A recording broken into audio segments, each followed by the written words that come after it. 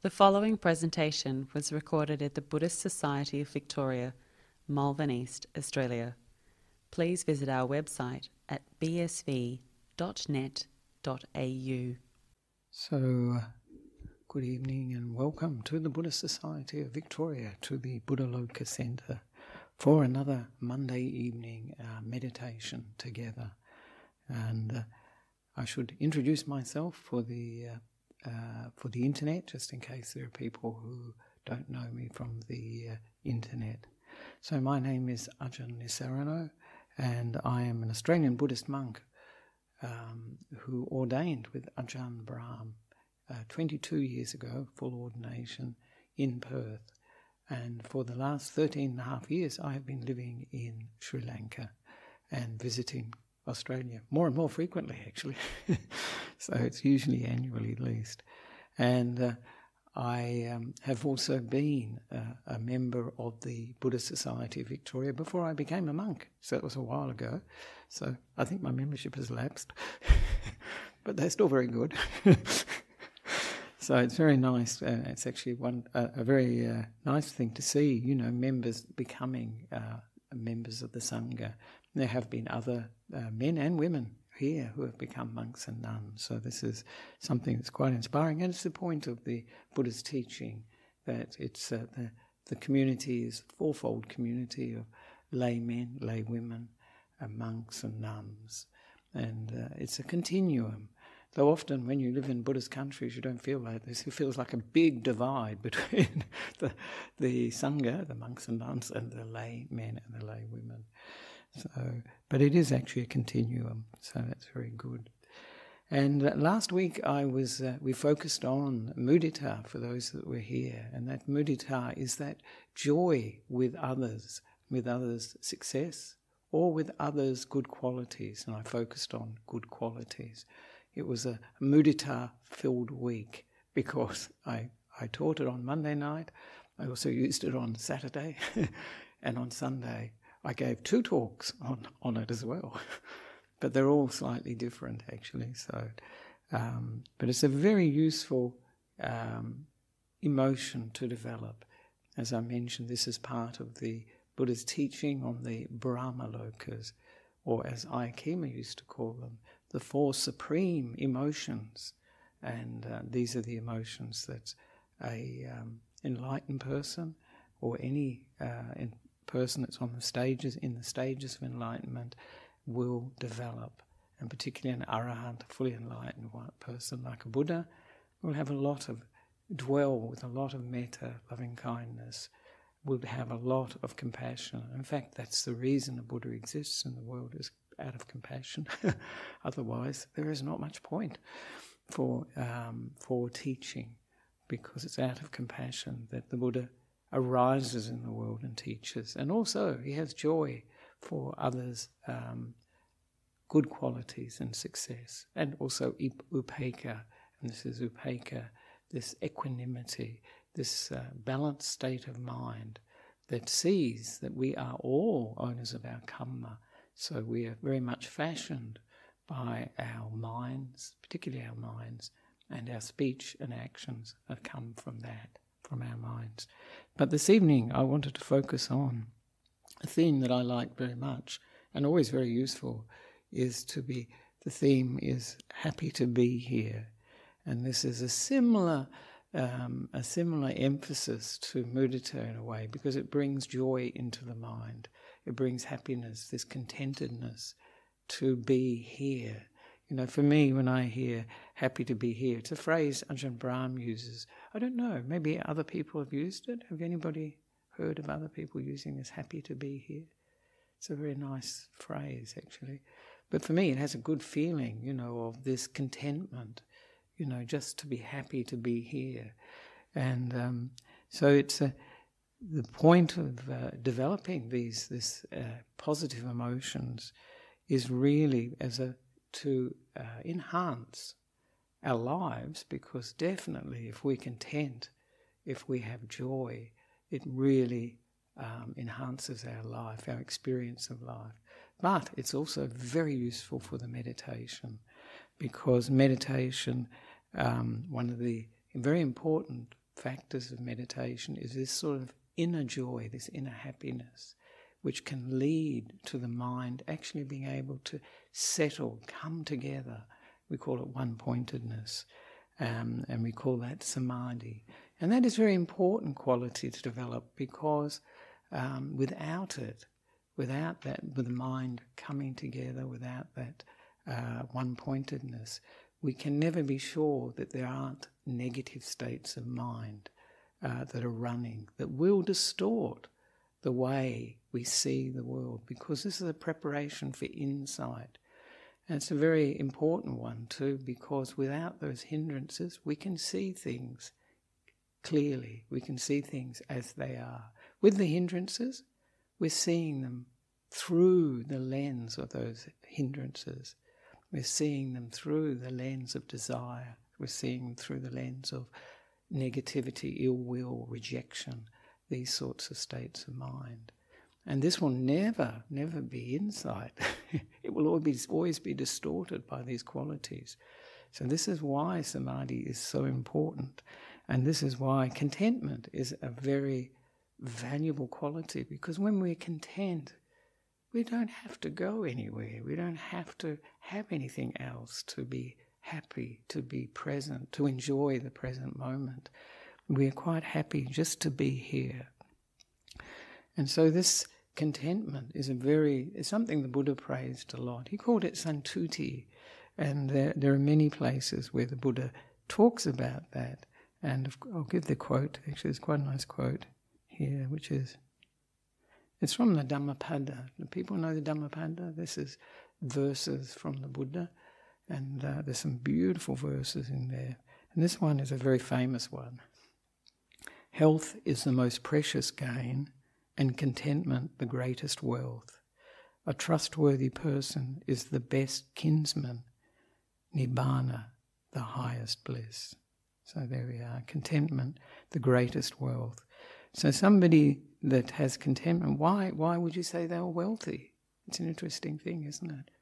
Because if you don't need anything, there is a sense of wealth, being rich, having enough. And it's an often interesting point that some people can be incredibly wealthy but still feel they need so much more. And in a sense, they are poor, even if they have got billions, but they feel like they need more to be happy. And this sense of contentment gives us a sense of fullness, of satisfaction, of having enough here and now. And as I say, this is when we develop these positive qualities, be it joy, like mudita last week, or contentment, we are letting go of negative states of mind, because this counteracts negative states of mind. And this is always an important consideration in the Buddha's teaching. What are we developing? Are we developing positive states of mind, wholesome states of mind? Are we maintaining them? Or are we developing negative states of mind? And are we making much of those? And people, as I mentioned last week and mentioned in my talk on Sunday, often people don't realise that if they're not developing the mind in a positive way, if they're just allowing the mind to go here and there, if they're not noticing what the state of the mind is, often the default position will be a negative one, an unwholesome state of mind, developing, a very dark view of oneself, of the world. And,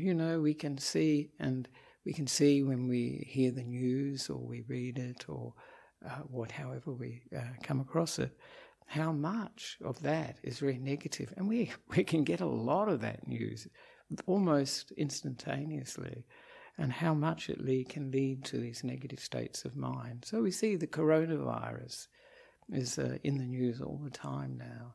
And I know for many people it's creating an enormous fear, isn't it? I think there's two coronaviruses, one in the body and one in the mind. And the one in the mind is scaring people incredibly, Of course it's a serious threat, and we don't know how serious it is.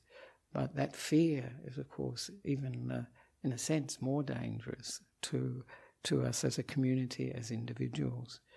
So when we aren't developing positive states of mind and maintaining them, we can very often be developing negative states of mind. How do we develop them?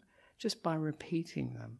So if we repeat, this attention to negative states of mind and think, the world's terrible, look at this, what's happening, people are terrible, all these killings and various things that are going on, we can really develop that negative emotion that will go with that, which can be, depression, and a very common one, with the news about the coronavirus would be anxiety and fear, insecurity.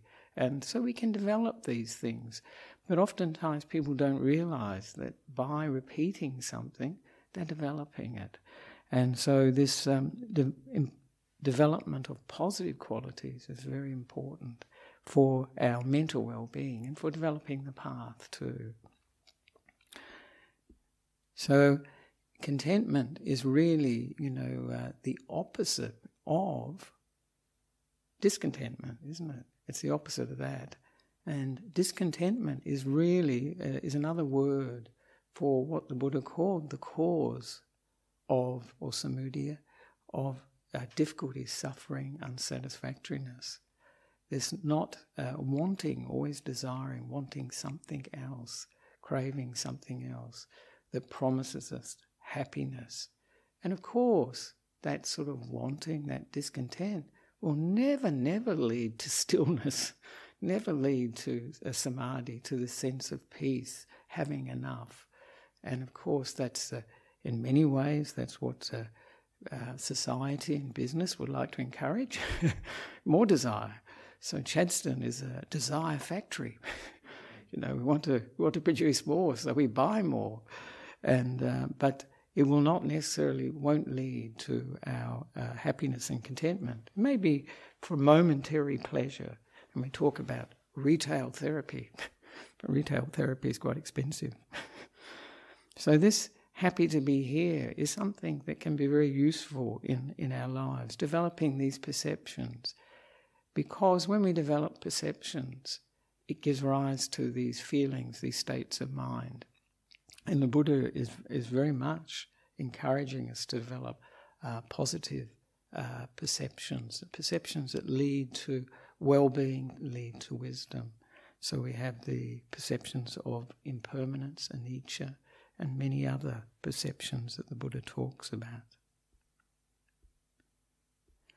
And one of the reasons that I teach this too is that it can aid the meditation when we can develop a positive emotion and then use it with what the meditation object, be it the present moment, be it the body, be it the breath, whatever the object is, if it is imbued with this sense of joy or contentment, then it's very attractive and it will allow us to stay with that meditation object much easier.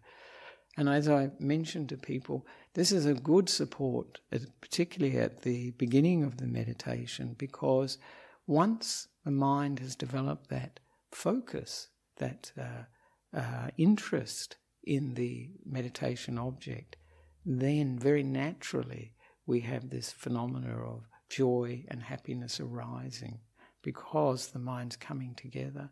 It's letting go of the past and future, letting go of the world, of the five senses, and just going into the mind. It's having a holiday, so it's very happy. A holiday from the five senses, a holiday from also the negative states of mind, because when the mind becomes one-pointed, when it starts to come together in one point, there is no space for a lot of other emotions, negative emotions to arise. So it's a very useful method to have these positive states of mind, emotions, and use them with the meditation object. And I always think this is quite a good definition of contentment, though it's Ajahn Brahm was meaning it, has said this is for happiness. But the difference between happiness and contentment is, I don't think, great, actually. But contentment usually has the sense of this stillness and not needing anything else. So it's a very sort of self-contained feeling to it. And Ajahn Brahm has said this lovely saying, contentment, he says, happiness is not having what you like, it's liking what you have, liking what you have. And that's not always easy. Being content with difficult situations is not easy. Being content with, difficult states of mind. If you're restless, if you're worried, if you're doubting, if you're tired, if there's a lot of, restlessness is a lot of desires going on. So this contentment can be a good way just to allow things to settle, rather than say, well, I want to get rid of this restlessness, and that will actually usually feed it. But just being content, this is the way it is at the moment, and then allowing it to, and not reacting negatively to it, and then allowing it to settle down, and then it will go by itself. And that sense of contentment, allowing acceptance, is very helpful for us. And contentment also means, or it doesn't mean that everything has to be perfect. We often think once we get everything right, then we can be content, But of course, that will never happen, because things hardly ever are perfect, or if they are, they're just for a short time. But we often seek this perfection, and really being a perfectionist is a great way to encourage discontent because we're always going to have to rearrange things all the time, whether it's ourselves. This is a very important focus for our contentment, is ourselves and the situations we find ourselves in. It doesn't mean that we can't change, of course, but we can be content with how we are at this moment, accept how we are at this moment. And as I've been encouraging people to have this sense of being on really good terms with ourselves, being kind to ourselves, being a best friend to ourselves. This is metta or maitri. So this is a very, very helpful, useful emotion to develop for ourselves and for others, for situations we find ourselves in. And as I say, it gives a sort of balance to the mind, a security to the mind. We don't want to rearrange reality at that particular moment. We accept it as it is. And it has a sense for me of being a cozy emotion. It's good that it's a cool night, because you can feel like when you're content, it's like being cozy, being self-contained. And it avoids those extremes of wanting things to be, going for things in a sense of indulging, the extremes, the Buddha said, that he was talking about the middle way between these two extremes. He's talking about indulgence in things and also the rejection or tormenting, he says, of the body. And this is like, wanting to get rid of. And contentment is in between that. It's not wanting things to be a particular way, but it's not trying to get rid of things at the same time. Therefore, it can come to rest. And that's the important sense with contentment, that it allows us to go on holiday, because we are exactly where we want to be. Contentment, the sense of everything just being okay as it is very helpful for us to develop this happiness, the sense of peace too. Because when we have to rearrange everything, it's not a very peaceful existence. And also, often reality will not comply with how we wish it to be. And that's usually the case. And that's quite a teaching too, So this contentment, it can be in a sense a type of letting go of wanting things to be one way, and letting go of wanting to get rid of things that we may be experiencing at the present moment, whether it be restlessness or tiredness, anxiety, any of these emotions. This contentment can just allow, just accept, and in that allowance and acceptance, things can settle down and change. So contentment is really a very important part of the Buddha's teaching, and he taught what's called the gradual training. The gradual training is a very common theme that the Buddha has he often taught it. And in that training, one hears the teachings, hears from the Buddha in that case, or someone else, hears the Dhamma, the teachings of the Buddha, and then develops a faith or confidence in them. Because in order to undertake anything, we have to think it is worthwhile, it is valuable, there's something in it that we will find beneficial. Otherwise, we won't undertake something, whatever it be, whether it be, a spiritual practice, work, or some other commitment as well. And then when we do have that faith or confidence, then the Buddha says, and then in a sense that gives us the energy to practice something, to give it a try, give it a go. But what the Buddha is thinking, he mentions next, is giving it a go in the sense of our ethical behaviour. So this is our behaviour by body and speech, but it also implies the mind. And then he says we need, in order for the path to develop, this sense of contentment. And it's usually contentment with what we have. And he's talking, often about monks and nuns, but it's the contentment, the things he advises us to be content with are exactly the same for everyone else, the necessities of life.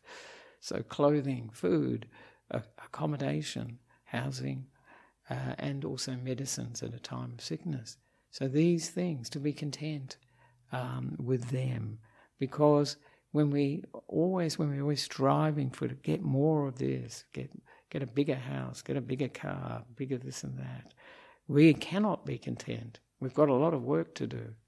This discontent, this craving, this desire keeps us busy, keeps us going. There's a lot to do. So this is, in a sense, the basis for the meditation and to take off, because then the Buddha says we can restrain our senses. This is a very important teaching for Buddhist monks and nuns, but it's also very important for laymen, laywomen too, because sense restraint is very much one of the things that's very obvious in sense restraint is that seeing, hearing, smelling, tasting and touching is not a problem in and of itself. What is the problem? It's the sixth sense, what we make of what we see, hear, smell, taste and touch. That creates the problems in our lives and the stories that we make up about them and the likes and dislikes we have. So the sense restraint is this watching of the mind, realising, watching. And what are we watching? We're watching to see the reaction we have to seeing, hearing, smelling, tasting, touching, and also our thoughts, to see whether they're giving rise to positive or wholesome states of mind, or the converse, negative states of mind, negative mental states. And the Buddha calls this yoniso manasikara, that's looking for the wholesome, and ayoniso manasikara. This is a very, very good way to really tell whether something is of benefit or not. Because if we pay attention to a sight and a lot of desire comes up, whatever type of desire, the Buddha would say, this is not useful. It's not going to lead to peace. It's not going to lead to wisdom, understanding. And in some ways, it really agitates the mind, actually, can unsettle the mind. And you can see that particularly, with a lot of sexual desire. It's a very strong effect that it can have on the mind, especially the way we can focus on it. And if that gives rise to these negative states of mind, we can know this is not something to pursue. But if we, from seeing, hearing, smelling, tasting, touching and thinking, we develop positive states of mind, wholesome states of mind, that are not based on getting, not based on rejecting or getting rid of stuff, and not based on so much this sense of me and mine and myself, this which we call delusion. So if it's not based on that, this is something that's worth pursuing. And it's easy in a sense because you can tell whenever something is having a negative impact on the mind, it doesn't lead to a sense of happiness or peace. It leads to restlessness and this discontent, which, as I mentioned, the Buddha calls the origin of our problems and difficulties, unsatisfactoriness. If we didn't have discontent in the mind, things would be satisfactory, would be okay as they are, and that would be contentment. So this contentment is a very important part of the path, and it leads to this ability to restrain the senses. Because if you are content within yourself, there's not so much you need, and it's not so much that we go out looking for something to make us happy, to fulfill our desires. There is not so much need for that, because we are happy at home, happy to be wherever we are, happy to be here. And then the Buddha says we can develop this clear comprehension. I think I have another one.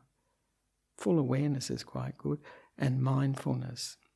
So this is the beginning of the meditation where we develop the mindfulness. We know what we're doing. We know the context that this is occurring in.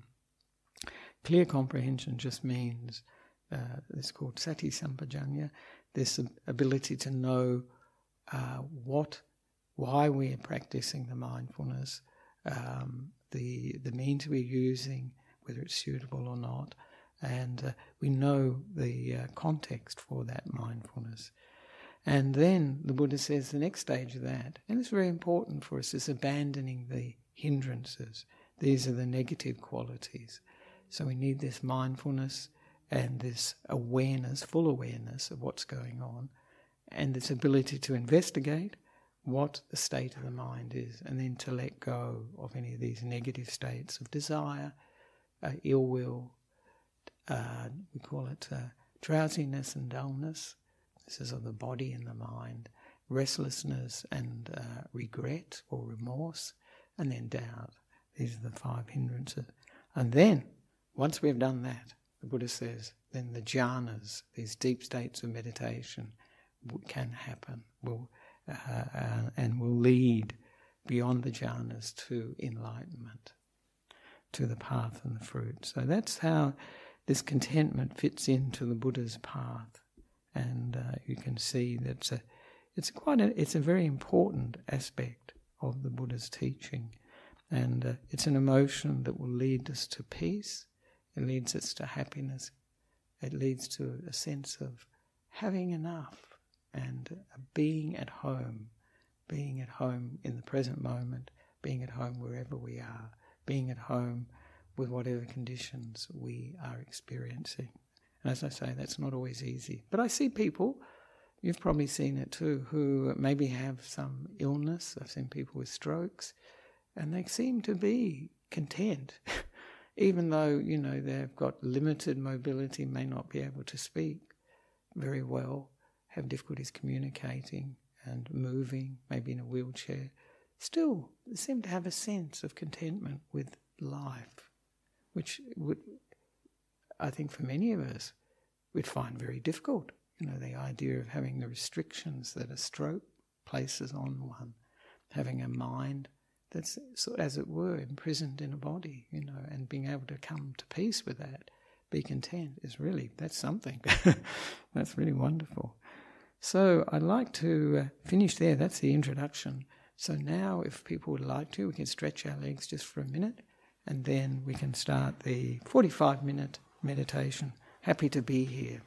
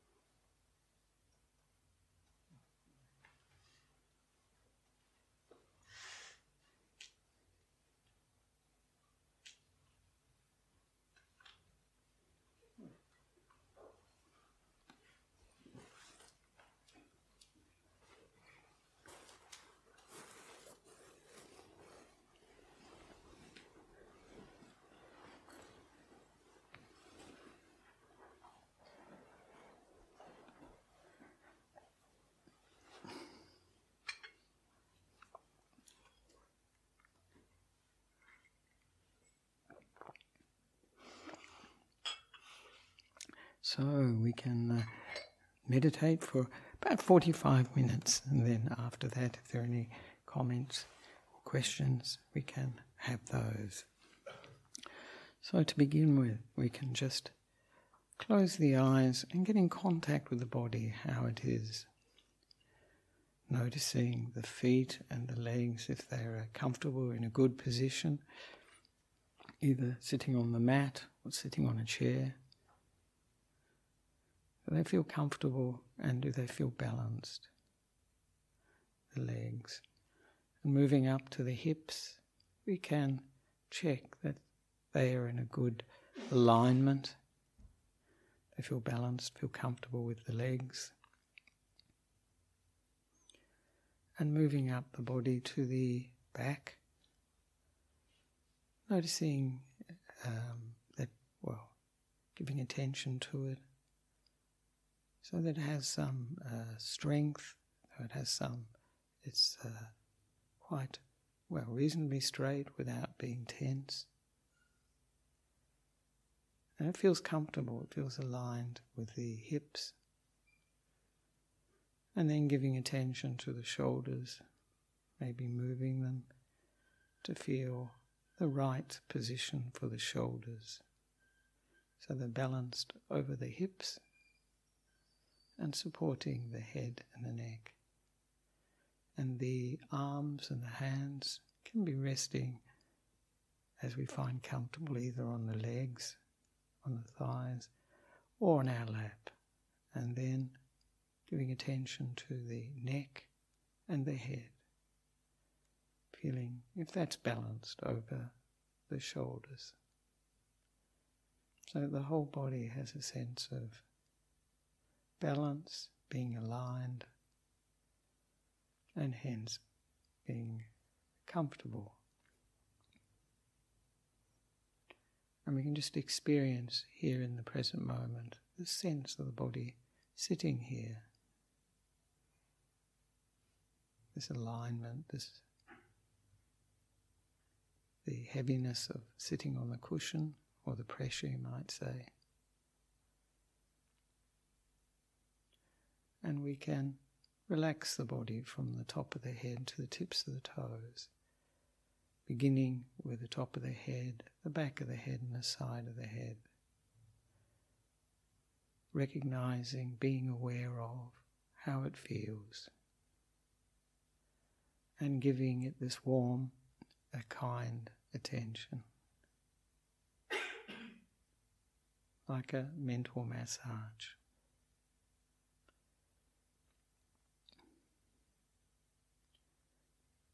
And then moving our attention down to the forehead and soothing the forehead, allowing the wrinkles or whatever to relax.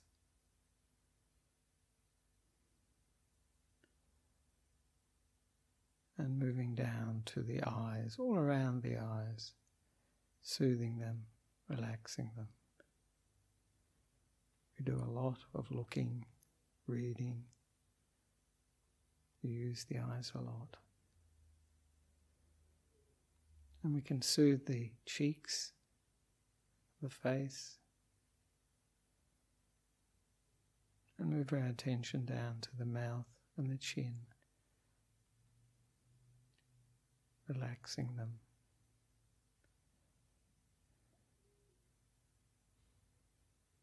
Allowing them to rest comfortably.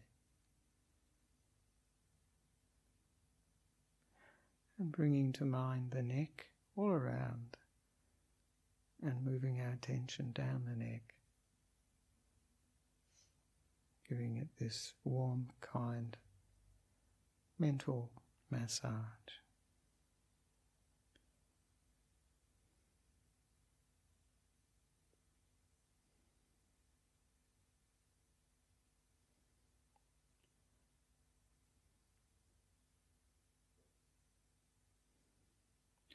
And bringing to mind the right shoulder, starting at the neck and moving our attention along the right shoulder. This warm, relaxing, soothing attention.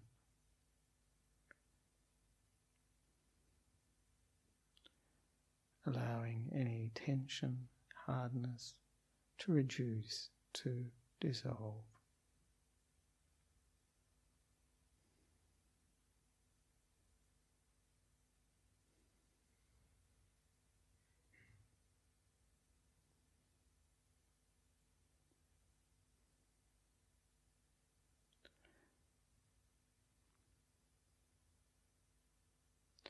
And becoming aware of the right arm, starting at the top of the right arm and moving our attention down the right arm all around, taking in the elbow, wrist, hand and fingers with this soothing, relaxing attention.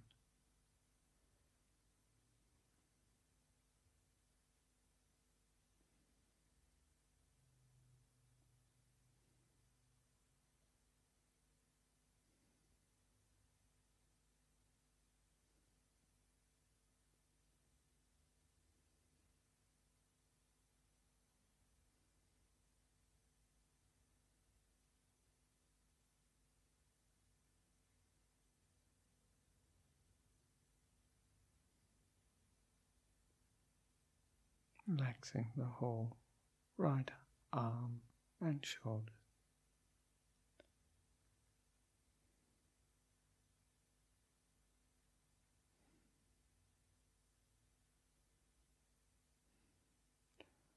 Now bringing to mind the left shoulder, starting at the neck and moving our attention along the left shoulder, relaxing, soothing, massaging as we go.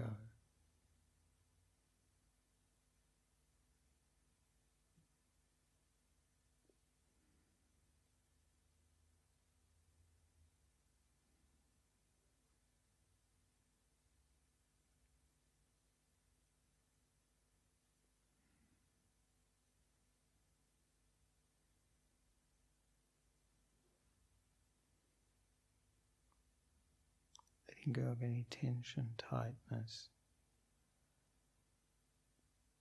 sense of a burden, allowing it to relax, dissolve.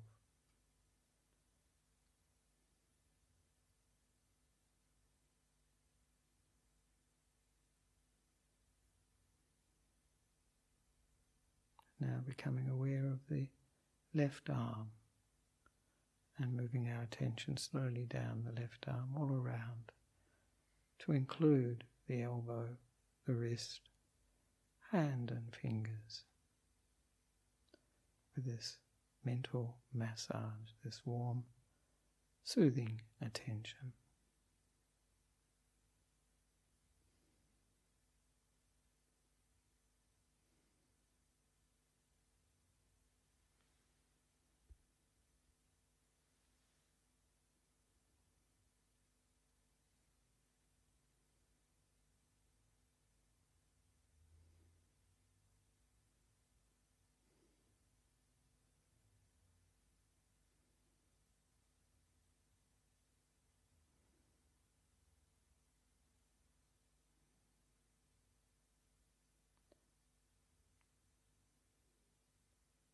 Relaxing, soothing the left shoulder and the left arm.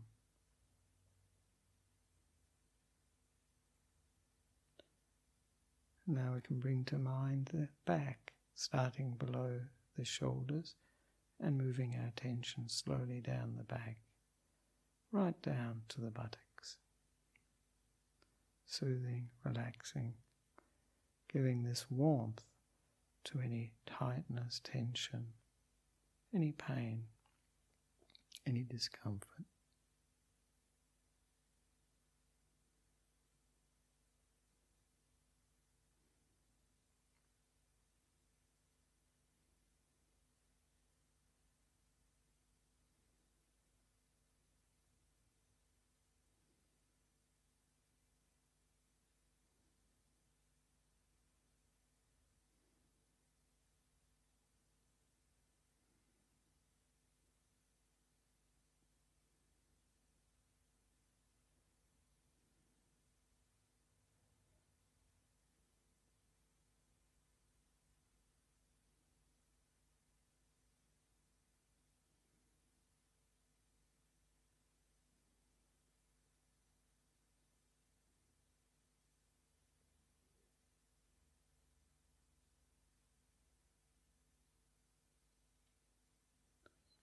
And now becoming aware of the front of the body, below the shoulders, and moving our attention slowly down the front of the body to include the chest, the diaphragm area, the stomach, and the abdomen below that. Soothing, relaxing, mentally massaging, allowing any tension, pain, discomfort to dissolve or reduce.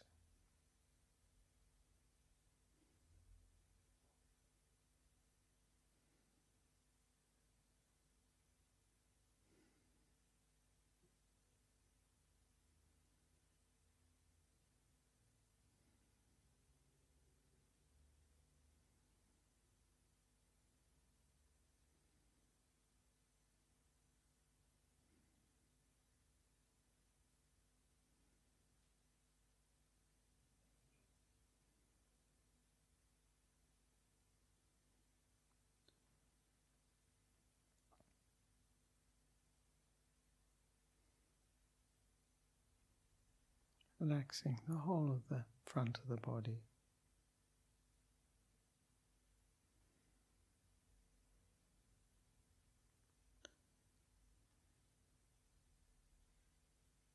Now we can become aware of the right leg and slowly move our attention down the right leg, starting at the top of the right leg and including taking in the knee, the ankle, the foot and the toes with this warm, kind, relaxing attention.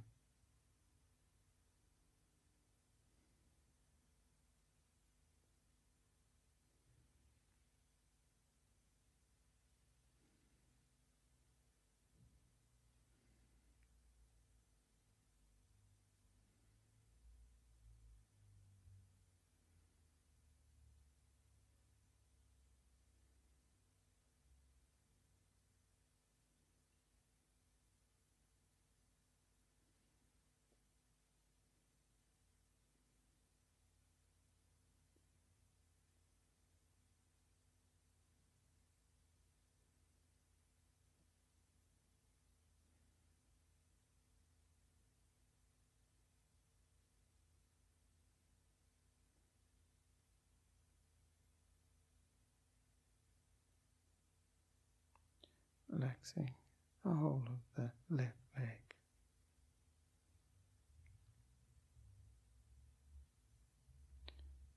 And becoming aware of the whole body sitting here in the present moment, just sitting,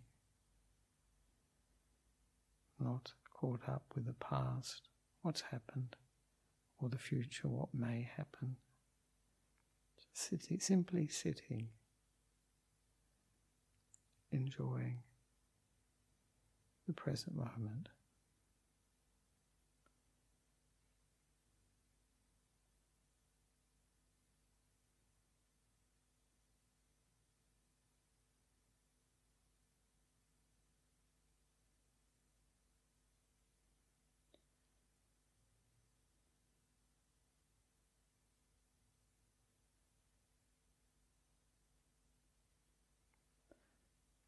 Developing this intention to be happy to be here with this present moment as it is, content with it as it is, and no other place we'd rather be than just here in the present moment, sitting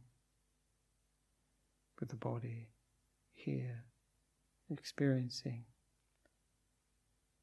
whatever we're aware of through the senses, the sounds of my voice, other sounds, feelings in the body, just being at home with what we're experiencing, getting in touch with the feeling of being happy to be here.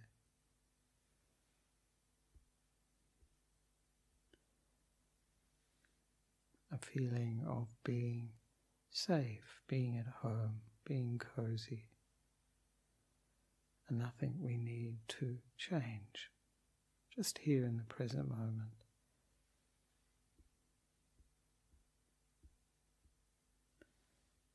And we can fill the present moment with this feeling of contentment, just as it is.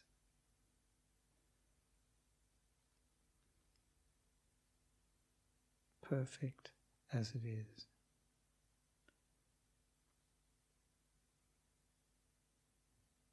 And we're just aware of whatever we notice from moment to moment. Sounds, feelings, the temperature, pressure of the body sitting, the breathing coming and going. Anything that is prominent to our attention.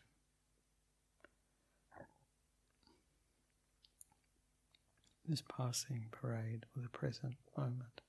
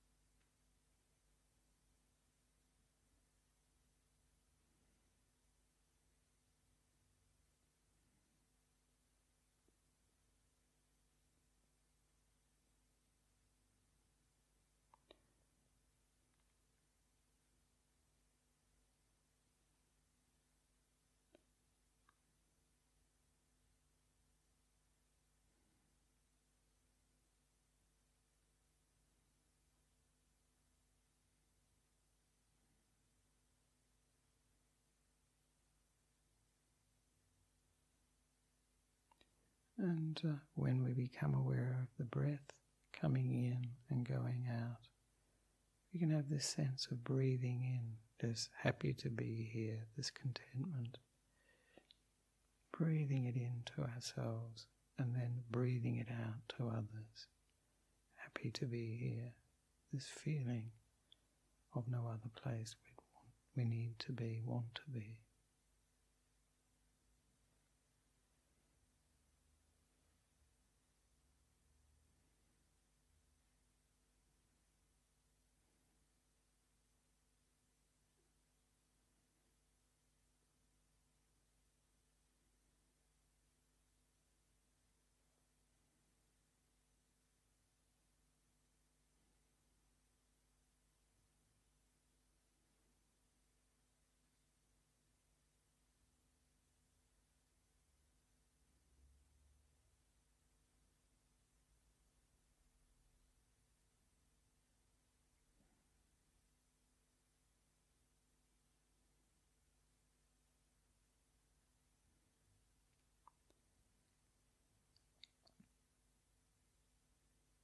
And if the feeling of being happy to be here diminishes, we can just remember that phrase and think of the present moment as being this breath, being like a holiday from the past and the future. Happy to be here now.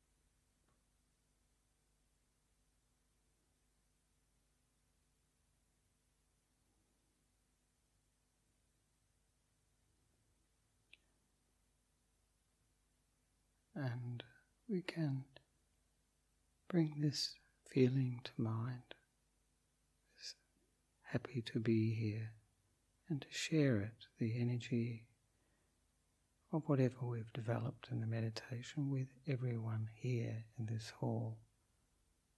This contentment, just happy to be just here, just now.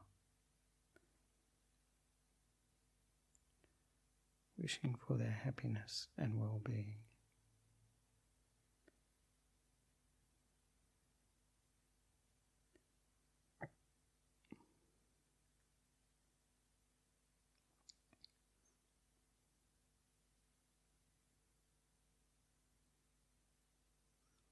And we can expand our attention to outside this hall, to all the people, animals, insects, reptiles in this area,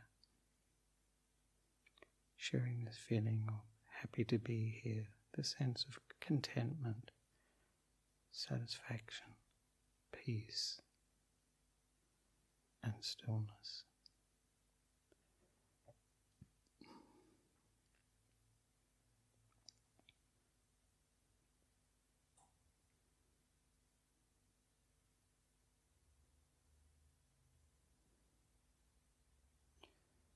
And expanding it further to cover the whole of Melbourne. Sharing this feeling of contentment, this sense of happy to be here.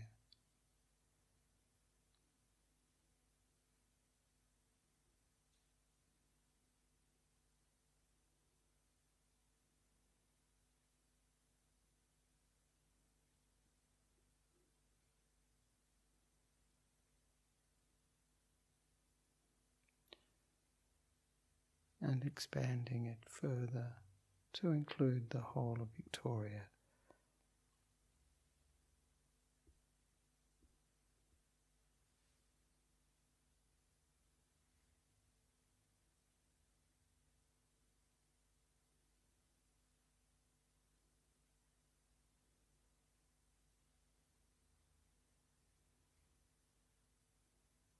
And we go further afield to the whole of Australia, wishing all these beings, animals, insects, human beings, all the beings, the sense of contentment.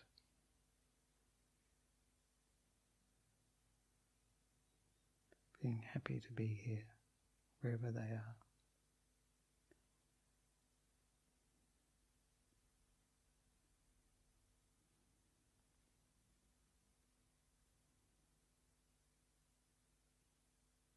And expanding it further to include the whole world and all realms of existence, those realms we can't see.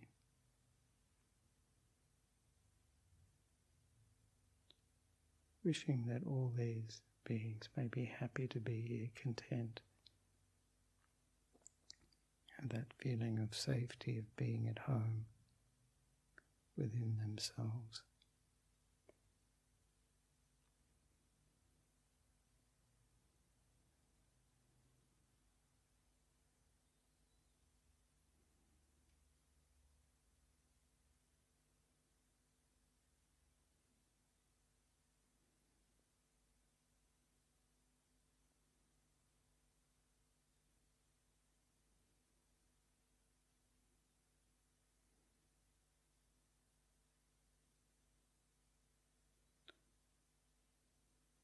And gradually we can bring the attention back to ourselves, this feeling of being happy to be here,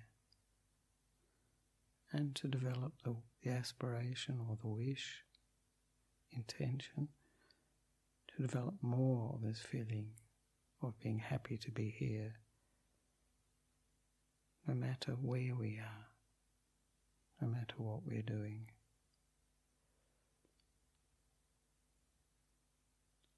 To make it a habit and a refuge for the mind.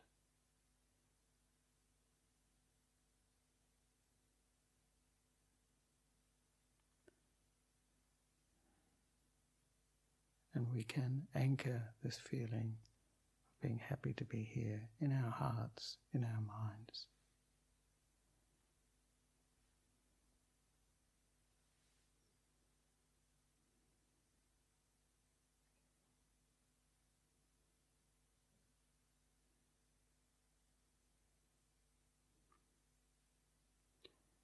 And we can just briefly reflect on how we feel now.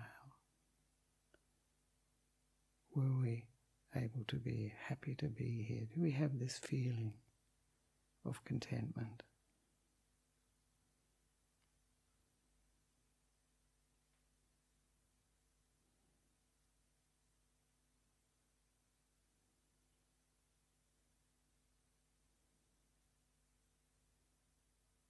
And what did that feel like for us?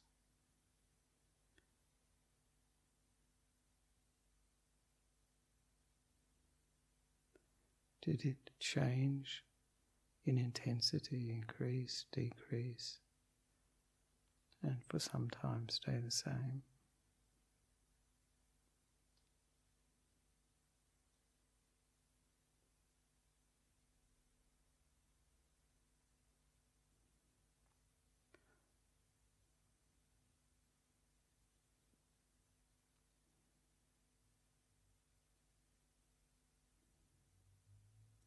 And how did it feel when we shared this with others? Did it feel different?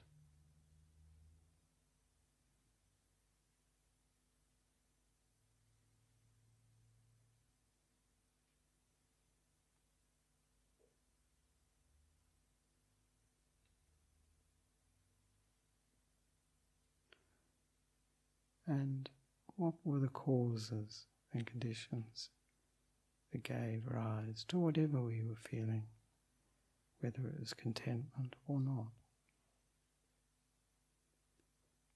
Understanding where things are coming from.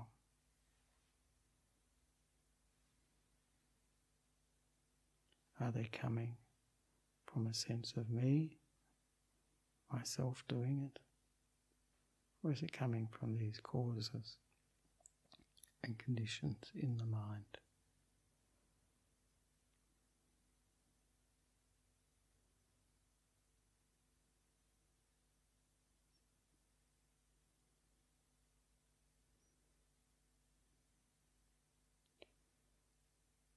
And now we can slowly come out of the meditation, opening our eyes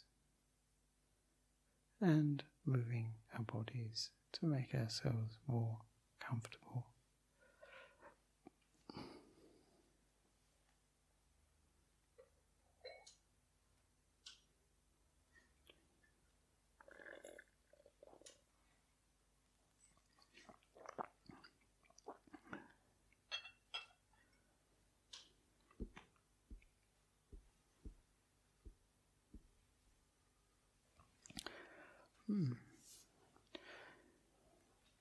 So, I'd just like to ask if there's any comments or questions.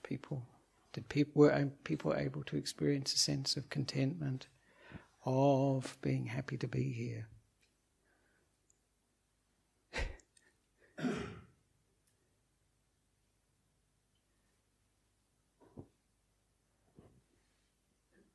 That's a yes. Yes, I think so, probably. I always take it as a positive when people are quiet. I think, wow, very peaceful, and that's good, that we're happy to be here. And sometimes when we're not happy to be here, that can be a good thing to investigate too, because we can see, we can look into why we're not happy to be here, that discontent in the mind, which the Buddha said, is the cause for our difficulties and problems in life. This wanting to get rid of things which promises us happiness. We'll be happy when we get this situation out of our life, when we get rid of this job, when we get rid of this partner, whatever it is, or when we get this partner, when we get this job, whatever it is, which keeps us very busy, keeps us running, and keeps us from experiencing that greatest wealth. And the Buddha said contentment is the greatest wealth.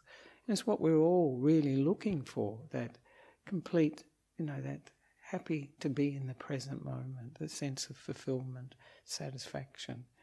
And it's paradoxical, but we think by using desire, wanting things, wanting to get rid of things, we'll get there. But that actually only encourages more movement and more discontent in the mind. And so we don't arrive at the destination we wish to arrive at, which is a sense of being perfectly at ease here in the present moment and enjoying that state of, it's in a sense state of perfection actually, because we can rest in a state of things just being as they are. They're not really perfect in the sense that we want them to be this way and not that way, but perfect in the sense this is just the present moment as it is, however that we experience it. And not always, as pleasant as we would like, but we can be content with things, even when they're not pleasant.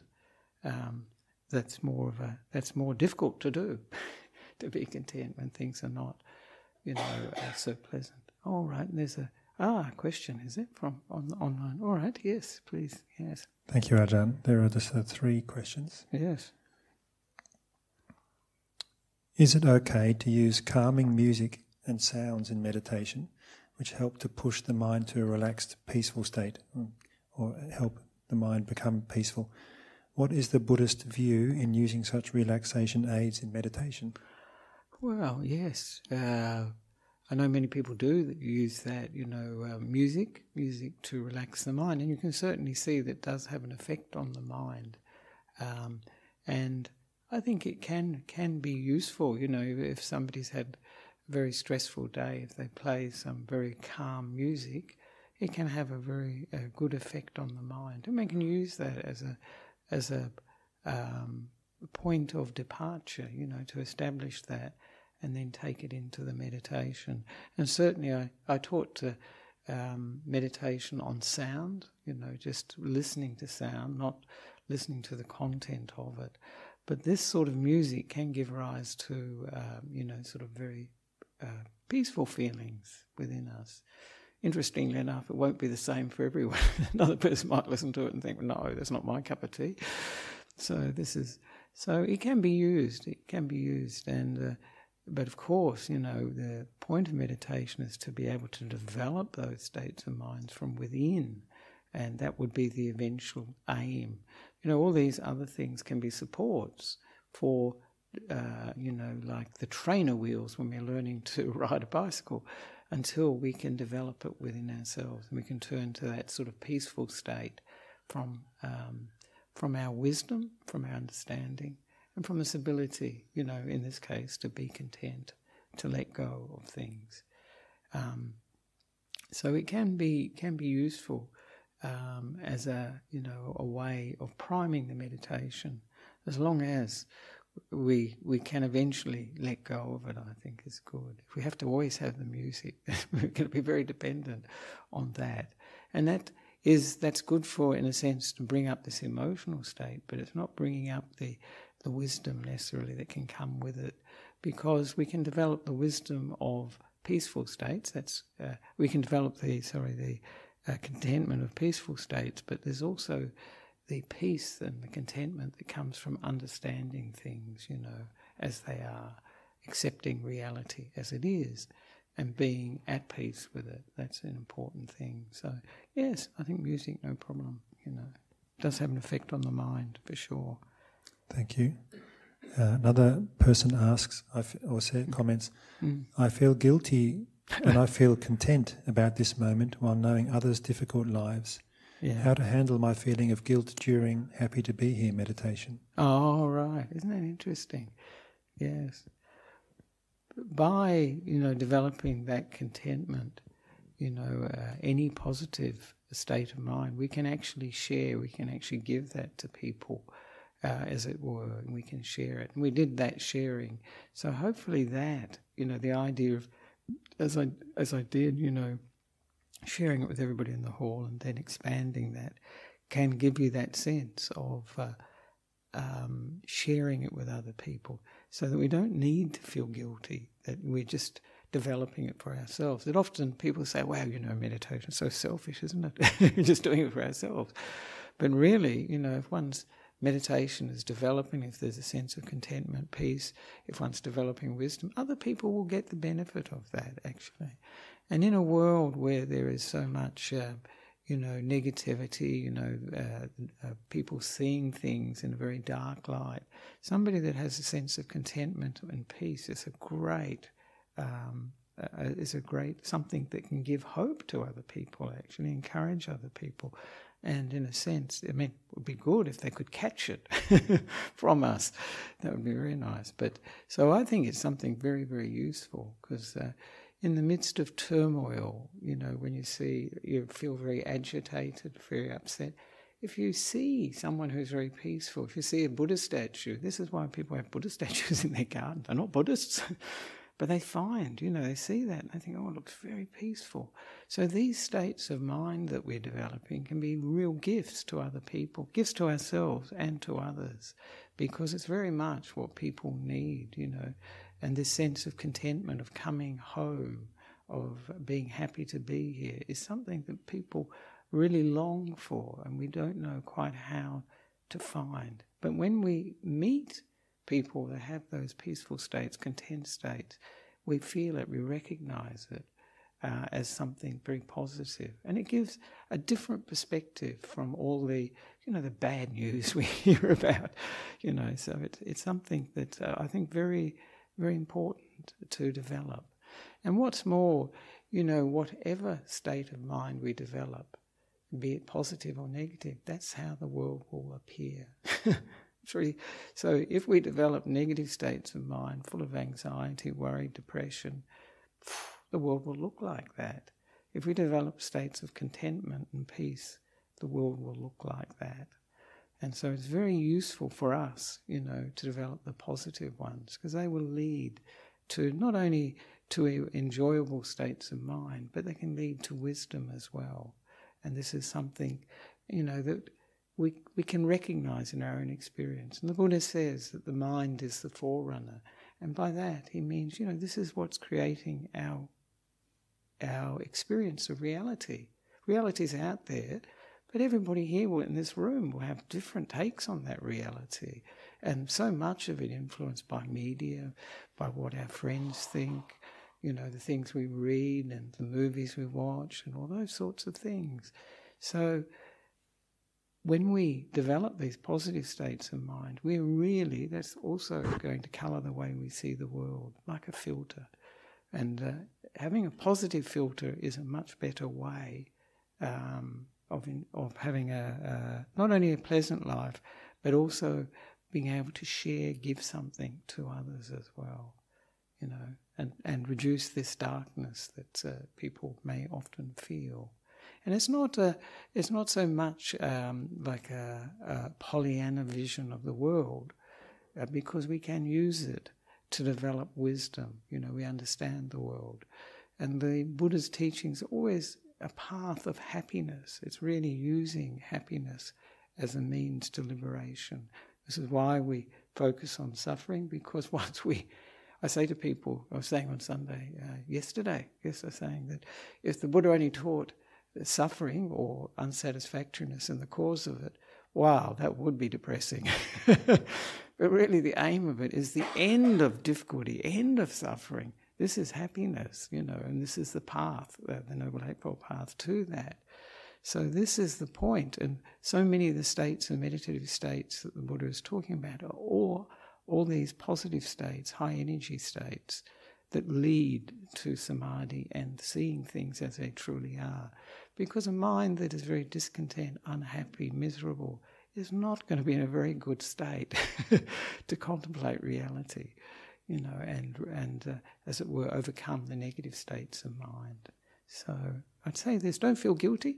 Think of it as a gift you can give to others, because I think people need more hope in the world, more positive experiences in the world, seeing more people that are more peaceful, more content, happy.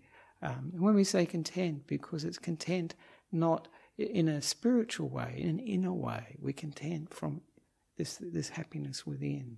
And that's something you see with the Buddha statue, not so much this one.